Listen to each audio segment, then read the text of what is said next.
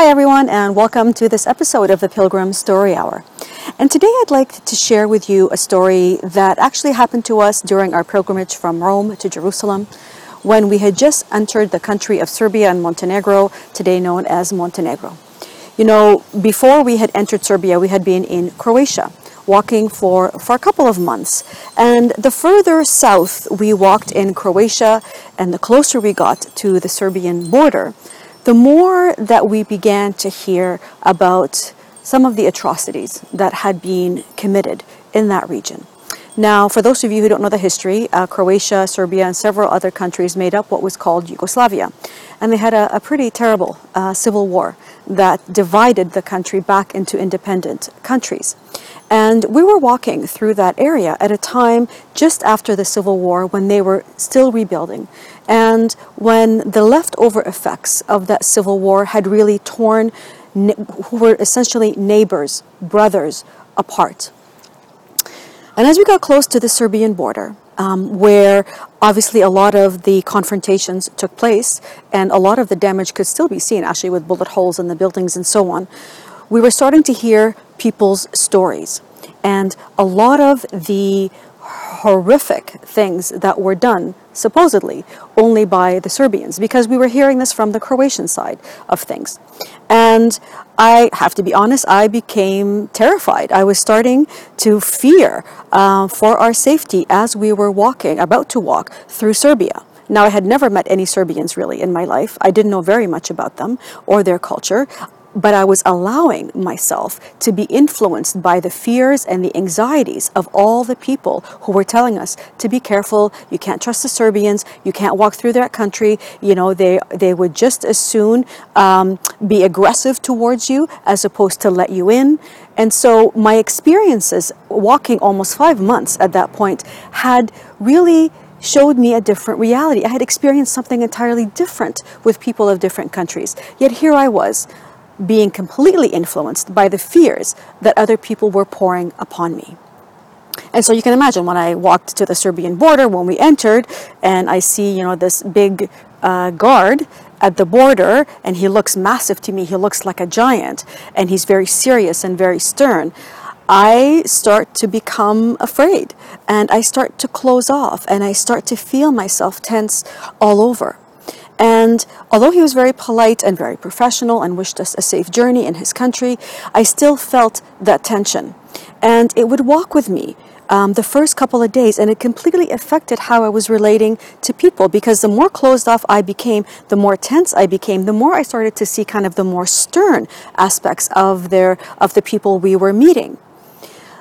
But when I started to relax a little bit, and I started to actually have conversations with some of these people, I began to relax.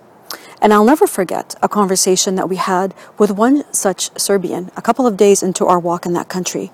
And it was one of those days where we had taken a side road hoping to get off the busy main road, and we were lost. We seemed to be going from kind of one intersection to another, not able to get back to the road, and we were essentially lost for a couple of hours. No cars, no traffic, no people. And then, as if kind of in a mirage, this car appears. And the person was a lone male occupant. He comes over and he stops and he says, "Are you Moni and Alberto?" In Serbia, we had no idea how he knew about us, but we said yes. And he spoke perfect English. And he said, well, he had heard about us in some of the Croatian news reports that he watches. He was a Serbian man himself. His name was Zelko. He introduced himself. And he told us that he had been driving up and down the main road for the last couple of days, hoping to find us because he wanted to speak to us about who Serbians truly are. And so he showed us a way back to the road, and we accepted his invitation to sit with him and to meet his family. Now, this man, not, maybe a little bit older than us, in his 50s, had a very dignified presence. He was one of those people that you meet and you know that there is someone there who is very grounded, who speaks from a place of authenticity and truth. He introduced us to his whole family, his mother, his sister, aunts and uncles. Everyone showed up. They hosted us to a lovely meal while we were sitting with them. And he held, he was speaking with us, he had one daughter sitting on each lap. One girl was about 12, I'd say, the other one was about 8, and they were so shy, kind of, they had their face buried in their father's neck, and they barely looked at us, and he was speaking to them in Serbian, and they kept peeking at us every once in a while, and, we'd wave at them. But when he began to speak, he said to us, I wanted to speak with you specifically so that you can get my message out to the world about who Serbians truly are. He said to me, I know that you have been told about the many atrocities that have been committed by us against others, but I want you to know that there are always two sides to the story, and that atrocities were also committed against us. But he said, this is not why I want to speak with you. He said, I was a sailor, and I sailed all over the world, and I've been to many countries around the world.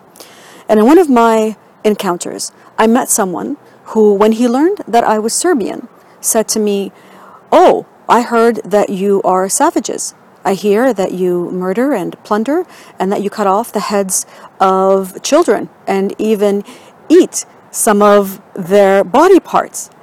It was the most disgusting thing. It was like, I could feel the horror of it in my stomach. And he had this look of absolute shock and terror on his face. And he said to me, I thought he was joking, but the truth that he thought I was being serious made it even more disturbing. He said to me, I can't tell you how much that encounter impacted me, how knowing that people from other cultures see me in this way has haunted me from that day. And he goes, now that I'm a father with these two girls, I don't want them growing up in a country that believes these atrocities about them, that believe these untruths. He said, this is not who we are. This is not the heart of the Serbian people. That yes, maybe leaders did things that do not represent who we are, but this is not who we are. And my message to you to take back to the world is that we are like everyone else. We are human beings before we are anything else. And our desires, our aspirations, our hopes, our dreams are just like every other person's in this world. And that is to live in peace and in prosperity. That story impacted me so deeply because I realized that I had been carrying other people's fears and judgments into my walk with me. And my conversation with this dignified man, Zelko, reminded me that I have to be the one to trust my own experience with people and not allow what everybody else is thinking, what everybody else is feeling, what everybody else is judging to affect what my experience is going to be. My last image before leaving his home was of this man standing out on his balcony, balancing one daughter in each arm, a very contented smile on his face, and his two little girls waving goodbye to us. It was a story and an encounter I will never forget, and to this day really makes me reflect on what it means to take on the fears and anxieties of other people and the mistrusts of other people and make them my own, rather than allowing my own experience with them to define what kind of relationship I'm going to have. I hope you enjoyed this story. And if you want to learn more about me, about my walk, and about the many more stories of this incredible pilgrimage we were on, then I invite you to visit my website, which is walkingforpeace.com. And for the next little while on Instagram, I'm posting daily stories and pictures from this walk to Jerusalem, which I also invite you to check out. Thanks again for tuning in, pilgrims, and buen camino.